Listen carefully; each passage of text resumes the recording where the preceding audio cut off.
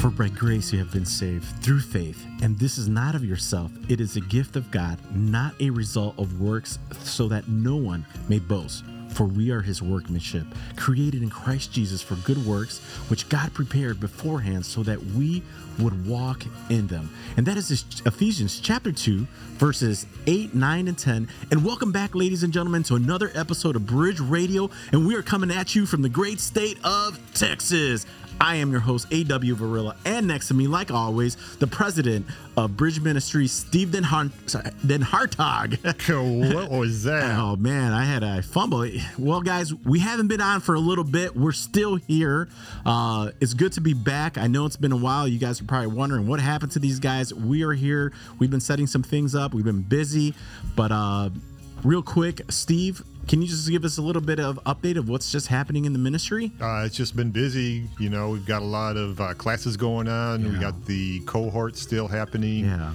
A lot of things planned for this summer and fall. So it's just been an exciting time here. Yes. And guys, we're super excited to be back. And please remember to subscribe to Apple, Android, Google, and Stitcher Radio. And please visit our website at bridgemenlaredo.org.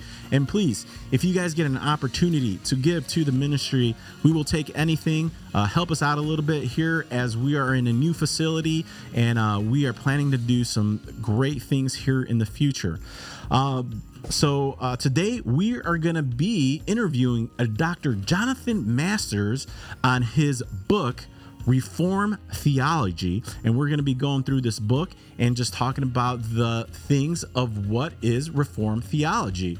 I love the book, and I'm looking forward to interviewing Dr. Masters on his book. It's a nice short read, good intro. It's going to be good. Awesome. Well, guys, it's good to be back, and I hope that you guys enjoy this podcast. And if you, again, have any questions or anything, please reach out to us, all right? Well, Steve, let's get this podcast started. Let's do it. All right. Dr. Jonathan Masters is president of Greenville Presbyterian Theological Seminary in Greenville, South Carolina. He got his PhD at the University of Aberdeen.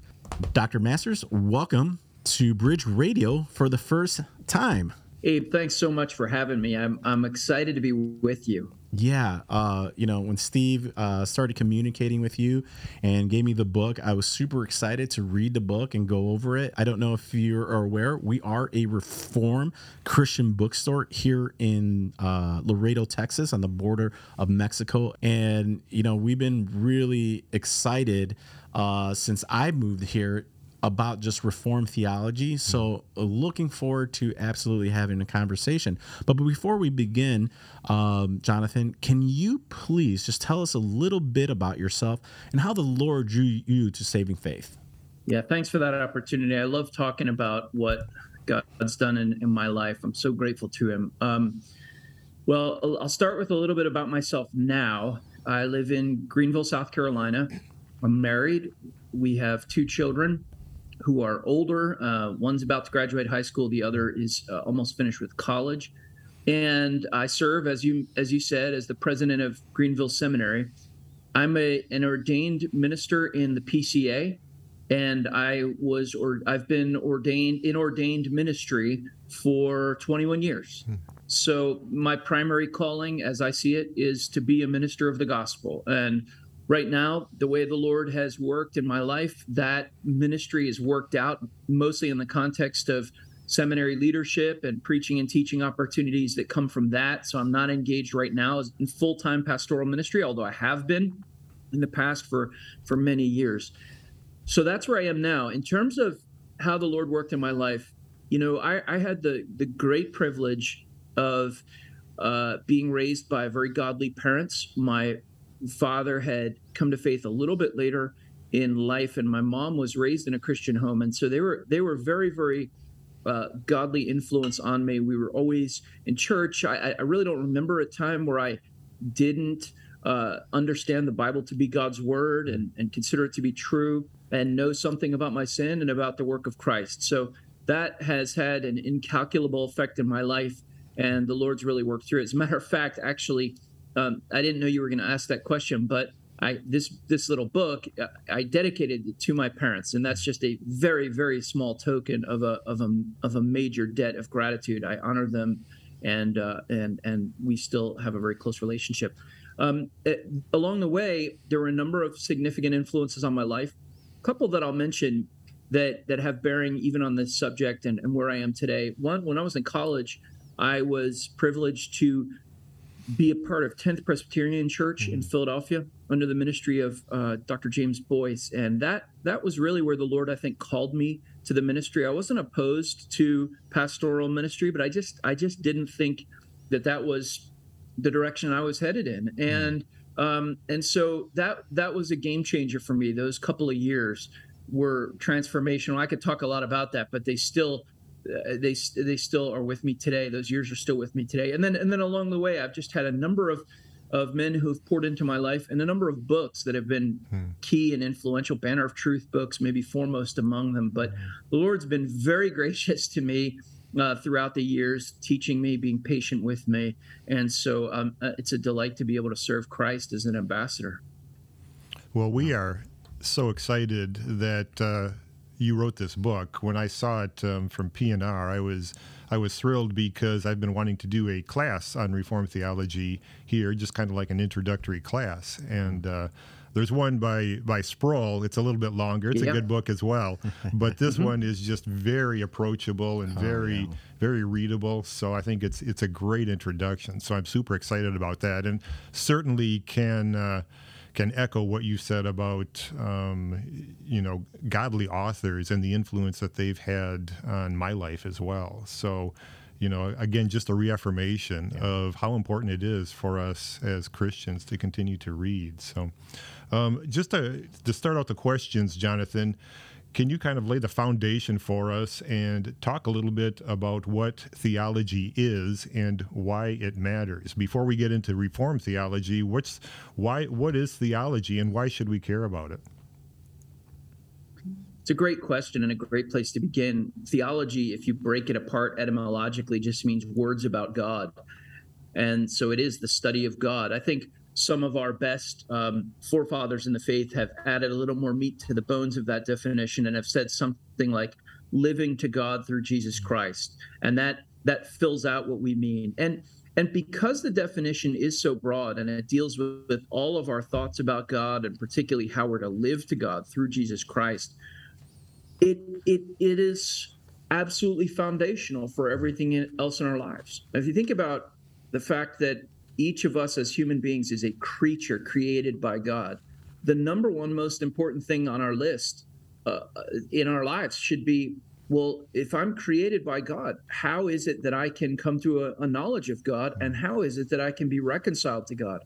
And even if you don't start there, but you look within yourself, you realize pretty quickly that there are all kinds of ways in which, no matter what standard you might hold yourself to, you fall far short. And certainly if we look at the standard of the holiness of God and the moral law that God has revealed to each of us, we see our shortcomings. And so again, it should be at the top of our list. How is it that I can attain to the righteousness of God? And so, almost everywhere you turn in your life, whether you're looking at your relationships or your work or the meaning of life or what happens after I die or how can I change, almost everywhere you look, it's really a God question. And it can't be resolved without clarity regarding the nature of God and how he's revealed himself to us as creatures. So because of that, it has immense importance for everyone. Now, I think sometimes we get sidetracked because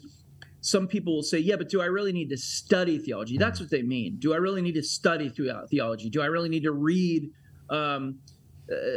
complex, difficult theological books? And at one level, of course, the answer is no.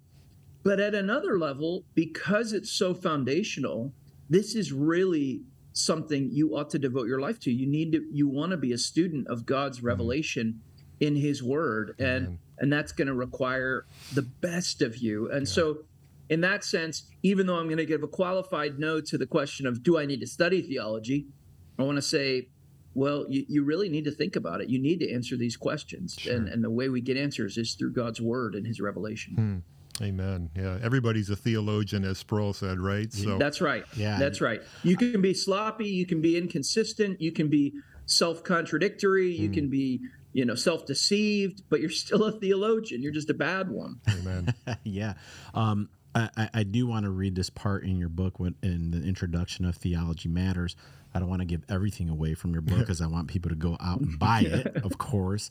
But you say this about theology and why it matters. Knowing these truth answers and being able to articulate them is a very powerful thing. Not only must we be clear and thoughtful about what we believe, but we ought to be able to present our belief with coherence that displays their inner logic.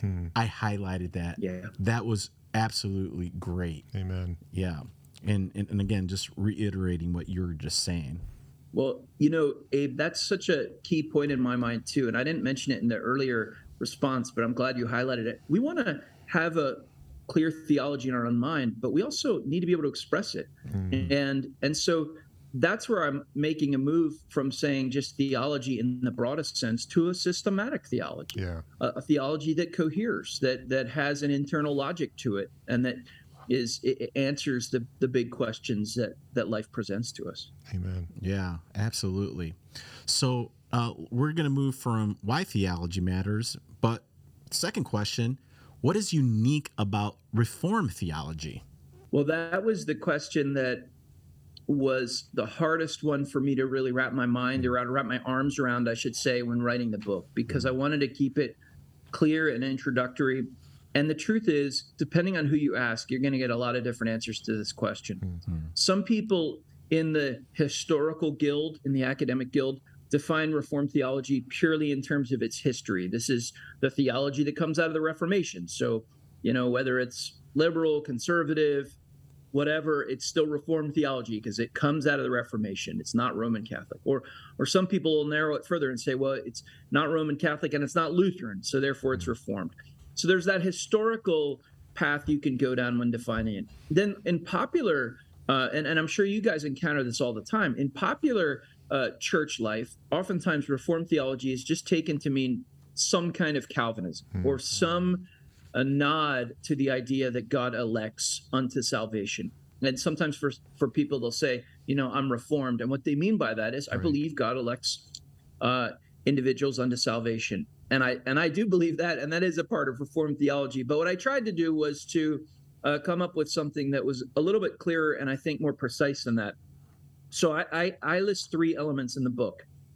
The first is, I've used, instead of the 5 points of Calvinism, which is another way sometimes people define Reformed theology, I define it in terms of the solas of the Reformation. Now, those were not articulated until after the Reformation, but they express important Reformation truths, that the Bible alone is our source of authority, that Christ alone is the source of our salvation, that it's through grace alone, by faith alone, and it's all to God's glory alone. Those are at the center of what the Reformation was about. And teasing those implications out in all of their fullness, I think, is one leg of the stool in terms of Reformed theology. The second leg of the stool that I identified was an understanding of the covenants being the superstructure of the Bible. Reformed theology, from its very beginning, from its earliest adherents, was covenantal in its understanding of the Bible. And really what that means, it means a lot of things, but one of the things that it means is that the Bible reveals God's saving work in Jesus Christ through a series of covenants, which are all under an overarching covenant of grace. So covenant theology is leg 2 of the stool, as I set it up. And then leg 3 tries to incorporate some of the history. And what I say there is, it's expressed in a historic creed or confession of faith. So I want to say, there is a historical element to it. That's part of what the label means. It's not exclusively that, but it is that. And so the solas, covenants, and historic creed or confession. I think if you have all those 3, I think you're on pretty safe ground saying that the theology that we're talking about is rightly called Reformed theology. Yeah, thank you for that. Yeah, going back to the five solas and specifically the sola scriptura with regards to the authority of God's word, can you flesh that out a little bit more for us and talk about why that is so important for us from a Reformed perspective, and then what does it mean actually to be under the Bible's authority? Yeah, there's a reason why we usually start the solas by saying sola scriptura. There's a reason why the Westminster Confession of Faith begins chapter 1 with the Word of God, because that's the basis of our understanding of who God is and of so much else that we're going to say. In the Reformation, the idea of the Scriptures being the sole source of authority was setting really the Scriptures up against various traditions within the church and the authority of the Pope. Today, that's not as much of an issue for most people, although some people still live under those errors. But today, really, we're so influenced by the culture that we're apt to say, well, hey, if I meet a smart professor who says one thing and it contradicts the Bible, I'm going to go with the smart professor. Well, sola scriptura says no. The Bible alone is our source of authority. In other words, we test everything by the Word of God, and the Word of God is our grid for decision making and for analyzing the world. Sola scriptura is an acknowledgement at one level that we aren't going to be able to rightly come to conclusions apart from God revealing himself to us as he's done in the Bible. You know, it has implications for worship. Calvin, when he was explaining why the Reformation was necessary, he mentions two things. The first is that the true worship of God had been lost. And then the second is that what had been lost was a clear understanding of how man is reconciled to God through Jesus Christ. And both of those things are dealt with in the Bible. Those are scriptural doctrines. So what it means to live under sola scriptura, to live in light of sola scriptura, is to say all these things that we know, particularly the things that we know about God and salvation, we derive from the scriptures, and we sit under scriptural authority. It's more than just saying I believe the Bible is inspired and without error, although it is saying that. It's also saying no, it's sufficient for the things that God has given us to do and to believe. Amen. And I think it's good to point out what we mean by that, especially because we do put a pretty heavy emphasis on, historic creeds and confessions, the Apostles' Creed, Nicene Creed, confessions like, the Westminster Confession and so forth. But those, again, are always subservient underneath the authority of Scripture, right? That's right. Oh, yeah. And, you can see that. The Nicene Creed, for instance, talks about that it'll have this line in there, this clause in there, according to the Scriptures. Or the Westminster Confession will say the same thing, that all of these things are under the authority of the Scriptures. So without question, those things are guides for us. And I mentioned them earlier, even in the definition of Reformed theology. But the Bible and the Bible alone is the Word of God. And that has to be our final arbiter when it comes to any of the thoughts or expressions we have about God and about salvation. Amen. Yeah, it seems like we're living in a time where the Bible is just being attacked more and more. I'm sure it has for the beginning of time, but it just seems like everything that's going on in the world, even in this country, is that we have our opinions, we have our thoughts, and then Scripture, and we don't do it that way, right? I really appreciate you saying, if a professor is saying this, we don't go with the professor, we go to what the Bible says, and we start from there, we start from God, and then we work our way down, even with the confessions, right?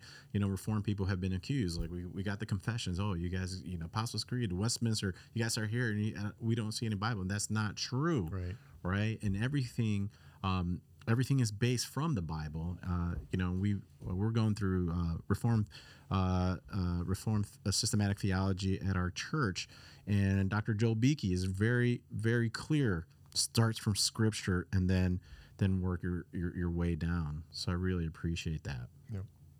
Yeah, Abe, that's really well put. And I think the best Reformed systematic theologies will acknowledge that and will say that over and over and over again. So if someone says, well, I've got this systematic theology and I don't need the Bible, well, they need to read that systematic theology more carefully, or they need to get another one, because that's not what Reformed theologians have said. And, you were talking about the age of this. I almost wanted to jump in and say it really is as old as creation, because that's what the serpent said to Eve, isn't it? Yeah. Did God really say? Yeah. And so that's a kind of direct attack on sola scriptura, isn't it? Is this God's word? Are you sure? Are you sure this is what it means? And it takes different forms in different eras of church history, but it is a fundamental issue that we listen to God's word. Amen. And that's why I think it's important to be in Scripture as daughters and sons of the living God. Next question I have for you: how do we think about God's sovereignty, from a Reformed perspective? I think the clearest expressions I can give you are just ones from the Scriptures. Remember, a couple of examples. It's all over the Bible. God's sovereignty is all over the Bible. In fact, you could argue that just the creation narrative in Genesis 1 it lays the groundwork for God's sovereignty, because he's the creator and we're just creatures and he's in control. And Paul says, in him we live and move and have our being. So even the very breath that we're taking now is under the sovereignty of God, and it's because of God. He's the ground of being. But there are some places in the Bible where this is expressed really clearly. So a couple of the ones that I find myself coming back to over and over again are the example of Nebuchadnezzar as it's recorded for us in Daniel 4. Remember, Nebuchadnezzar is judged by God for 7 years. And at the end of that, it moves from the third person to the first person. And Nebuchadnezzar then speaks I. And he says, essentially, God is the God of heaven and earth. He does as he pleases among the inhabitants of the earth, and no one can say to him, what have you done? In other words, he's in total control. Or if you think about Job at the end of his long ordeal, which is all ordained by God, as we know, in Job 42, Job says, I know that you can do all things. And that it's that kind of understanding of God's sovereignty. God's the one in control. Or even think about in the New Testament, when the apostles reflect on the crucifixion and resurrection of Jesus Christ, the most unjust act ever performed by men, putting to death the Son of God, who is perfect man.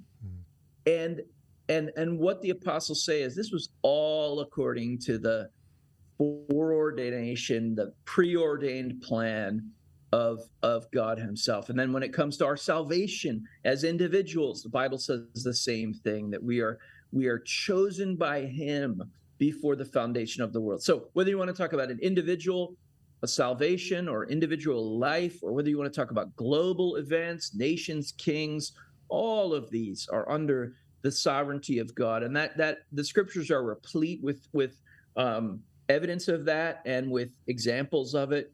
It's hard for me to understand how anyone could read their Bible and not come out of it an honest reading with an understanding of God's total sovereignty over all people and events. And the wonderful thing is, the Bible also says he's all wise and all loving. And so Paul's expression at the end of Romans 11, oh, the depth of the riches of the wisdom and knowledge of God, how unsearchable are his judgments and unfathomable his ways. And so that's where we should go when we start thinking about these things. Oh, the depth of the wisdom and knowledge of God. I mean, it's how I came to Reformed theology. Steve, I've said this before, I mentioned it in the podcast. It was just reading my Bible, and I sat in a church that was not Reformed.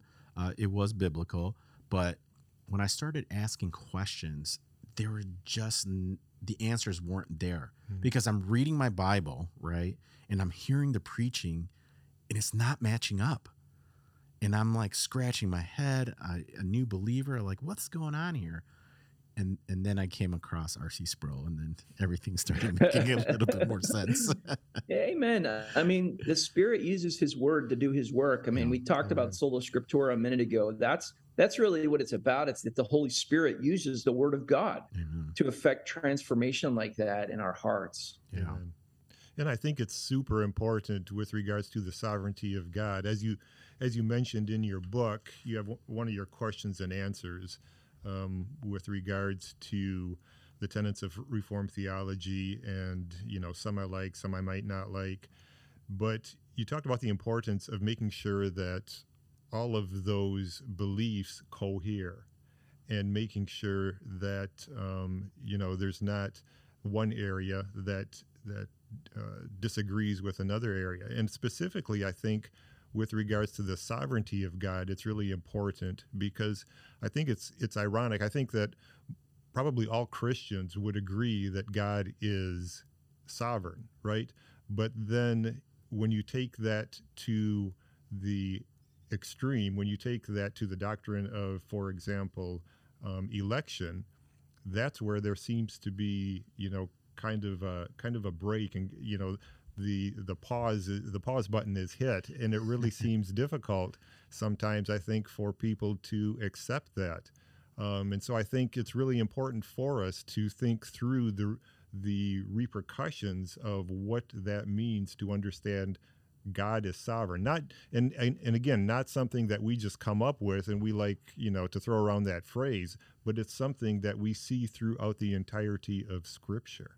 Yeah, I agree. I mean, there are some wonderful sections among a number of Reformed authors, but I'm thinking particularly of now again the Westminster Standards, where they talk about interpreting the unclear passages by the clear passages. Not all things in Scripture are alike plain, and that's true. And so you're right. What we want to be is consistent. What we want to be is biblical. To me, the sovereignty of God in all of those aspects is about as clear and biblical a doctrine as I could think of. But you're right. That's what we want to be doing is testing all these things by the Word of God.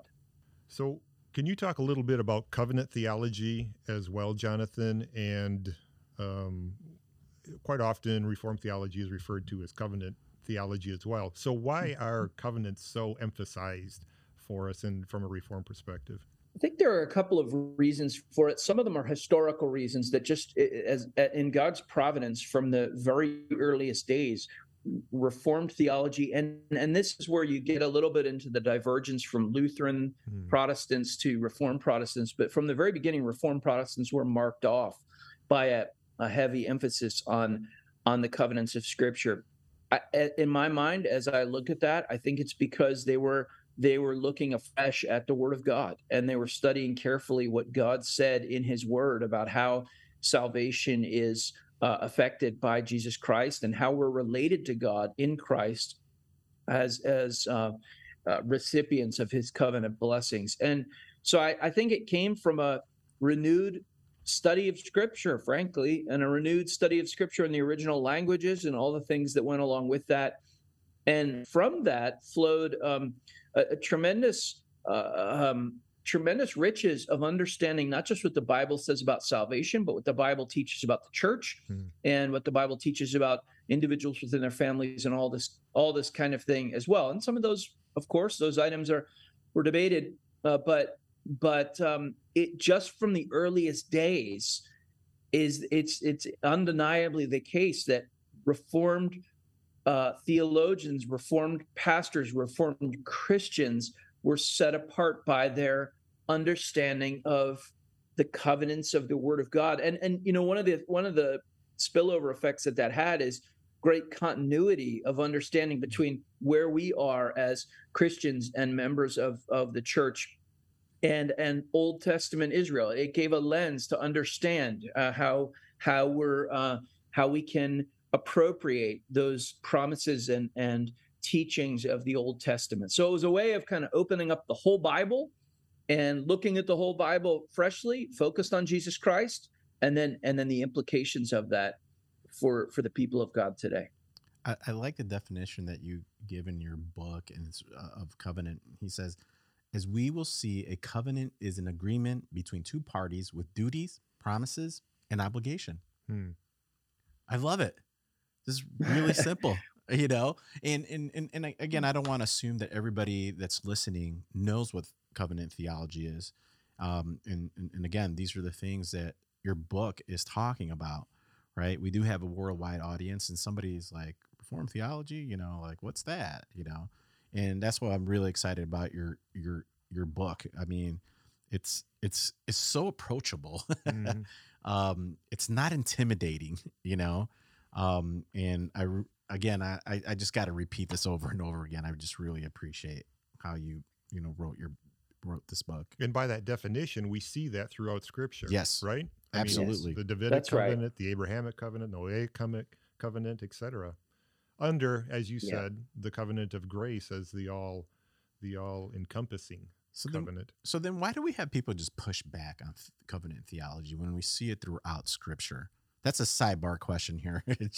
Yeah, it's hard to know for sure how to answer that in each individual case. Sometimes I think there are misunderstandings of covenant theology that come into play that then are caricatured, and there's a kind of straw man that's set up. But I agree with you, Abe. I think it's one of those things where once you start to see it, you realize that it's kind of a skeleton that holds together the redemptive history that we find in the Scriptures. So I think it's a really important theme, and it really opens up our eyes to the Bible. Yeah, absolutely. So in light of that, what does God's covenant mean for us today in 2023 and beyond? Great question. Well, first and foremost, again, what the Scriptures teach us is that God's covenant promises are pointing us toward the redemptive work of the Lord Jesus Christ. And it gives a fullness to that redemptive work that we might understand at a basic level without an understanding of the covenants, but we see the whole sweep and scope of God's work in redemptive history, bringing to that culmination in the death and resurrection of his Son. So that's every age. That's 2023, and that's 33 AD. That's one of those things that we could say at any age, and really we need to start there. I think there are other implications as well, because I think the Bible speaks in covenantal terms about the work of God and the people of God. I think that has led many in the Reformed tradition to understand the church as a covenant community, and even to understand their obligations within their families in covenantal terms. So it gives us a lens for understanding how God relates to us and makes promises to us, and also makes promises and gives offers to our children and others in our family, and then those within our church, how we are to relate to one another as members of the body of Christ. So I would say first and foremost, the Scriptures and salvation. That's going to be your key takeaway, and the Lord Jesus Christ at the center. And then in terms of application, it also helps us flesh out God's relationship to his people in the church, some of the commands and warnings and blessings that God has for people in the church, and then I would even say in the family as well. Yeah. And you got an opportunity to see your two grandsons baptized. Get baptized. What a blessing! And I couldn't help but think about that. About God's faithfulness to his covenant. And it just, it was an amazing experience to be able to be there for my first two grandsons, to see that baptism. And also, wow. I think, as you mentioned in your book, there's an implication for a responsibility on our part as well as parents to raise our children up in the fear and the knowledge of the Lord. And you talk in your book briefly just about things like family worship, and making sure that you are leading your family well in worship and in prayer, and taking serious the commands of God. And so there's implications for us there, I think, as well as when we look at God's relationship to us through covenant lens. It's a great point, and I've certainly seen that the Lord teach me that, and I've ways to go, but I've He's taught me that over the years gradually. Um, so there's a common misconception out there that if you understand the sovereignty of God, or even if you understand the covenants of Scripture, that in somehow that in some way that's going to lend itself to passivity on your part. And I think history would teach us, and my own experience, I would say, reinforces this, that just the opposite is the case. That when you understand these relationships and the importance of your responsibilities and duties, actually that really spurs you on to love and good deeds. And when you understand what the church is about, well, that really heightens your degree of concern for the church and love for the church. And similarly with the sovereignty of God and salvation. But what a great aid that is in our understanding of evangelism and our passion for the lost. And so I praise the Lord for your grandsons. What an awesome thing. There's really, John says he's talking about his spiritual children, but I have no greater joy than to know that Amen. my children are walking in the truth. And that is true at a natural level as well. Yeah, absolutely. Yeah. What a blessing, what a blessing for you and your family to be able to see even that generation to as you're still alive, right? Amen. Not that I'm trying to kill you early or anything. How old do you think I am? Yeah, you're a young guy, but no, that is so true. Just going back what you were just saying, Jonathan, that in God's sovereignty it's we should get really excited that wherever we're at and when we are being obedient, we know that the Lord is going to be doing His will through His people for His glory, and wherever we at, He's there, and we're just called to obey, and that makes it easy, right? That we are not in control of the outcome of what God is doing, in our lives, right? We obey, and go out, you make disciples, baptizing them in the Father, Son, and the Spirit, and go teach, right? We see over and over again that the results are God's, not ours. And sometimes I think that we start like, oh man, I got to do this on my own power, and we might not say it out loud, but we forget who's in control. And that's an implication of God's covenant faithfulness. Amen. Absolutely. Wow. This podcast, it went by quick. It did. That flew by. A lot of fun. But before we land this plane, Jonathan, Romans 10:14 says, how would they call on Him who they've not believed? And how would they believe in whom they have not heard? And how would they hear without a preacher? Can you please share the good news to our worldwide audience today? Well, the good news is that despite the fact that all of us are sinners by nature because of the sin of our first parents, but also because of our own disobedience, the good news is that God offers salvation in the Lord Jesus Christ. The Bible says that Jesus Christ is appointed as the judge of the living and the dead, and to Him all men must give an account. That's true for everyone, whether you want to face it head on or not. You will face Jesus Christ as your judge. He is the judge of all. And yet, the Bible goes on to say He offers forgiveness of sins for those who believe in His name. Jesus says, whoever comes to me, I will not cast out, and I will raise him up on the last day. Jesus is a savior of sinners. Amen. He offers Himself freely to sinners. And those who come to Him in faith, turning from their sin and turning to Him for their salvation, will find a sufficient Savior who will be with them to the end and who makes promises for them. And those promises continue on for generations afterwards. So come to Jesus and find rest for your soul, turn away from your sin, be changed as you come to Him through faith. Amen. Amen. And lo, I'll be with you to the end of the age. You bet. Promises. Amen. Well, ladies and gentlemen, please go get the book, Reformed Theology by Dr. Jonathan Masters, forwarded by Kevin DeYoung. Blessings of the Faith by P&R Publishing. And Dr. Jonathan Masters, where can people find you if you want to be found? Well, I'm not on social media really. I like I said, I'm president at Greenville Seminary. So Greenville Seminary has a bunch of social media outlets, and sometimes they post things about me. I'm easy to reach. You can get all that information through the website. But so I guess if you want to find me, come to Greenville. But really, but in terms of finding out news and that kind of stuff, I think that's what you mean. Following on social media, I would say just go to the Greenville Seminary Instagram or Twitter or Facebook page or something like that. That's the closest thing to a feed that represents the stuff I'm doing. Well, thank you very much for coming on Bridge Radio and talking about your new book.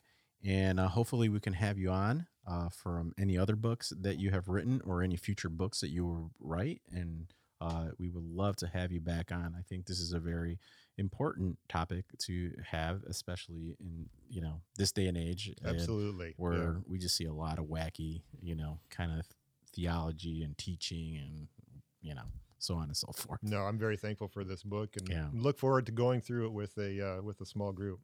Well, thanks, guys. You've been a real encouragement to me. And if you have feedback after you go through it with your group, Stephen, just let me know. But I've really enjoyed my time with you, and I'd be glad to jump back on anytime it would be a help. Good deal. Thank you so much. Thank you. Well, ladies and gentlemen, this concludes this week's episode with Dr. Jonathan Masters on his new book, Reformed Theology, Blessings of the Faith. Steve, that was a lot of fun. That was a lot of fun. It was just great going through these Reformed truth a little bit. And again, you guys know that we can't give you everything in the book, right? We only have a certain amount of time, but please go get the book. It's a short read, but very deep, 100 pages. There's questions at the end of every chapter. It's one of those books that if you're interested in sharing to people about Reformed theology, you can do in a group. Absolutely. And it's very simple, very deep, but very, very concise. Keep an eye out. We've got a group that we're going to be doing at some point in time, so we'll be promoting that. But yeah, I thought the takeaway that I have is that I kind of use Reformed theology and biblical theology synonymously, Yes. In the sense that Reformed theology, again, emphasizes sola scriptura, the authority of Scripture for everything. And he does mention that in the book. Absolutely. He's like, this is biblical theology. Again, sometimes people hear Reformed theology and they're just like, I don't want, if you're really interested, just read the book. Amen. Right. Yeah. And just, we are not trying to convert you to anything. Exactly. Right. Reformed theology is just biblical theology. Everything starts from Scripture. Yep. Right. And we're excited to hopefully do this class here in the future. So if you live in Laredo, please stop by Bridge, and we'll start shooting some announcements online when we'll do this book study, because I think it will be a blessing for our local people. And if anything, you get to know a little bit more of what Reformed theology is, so that you can compare and contrast, right? But again, please go get the book, Reformed Theology, Blessings of Faith by Dr. Jonathan Masters from P&R Publishing. So go get it.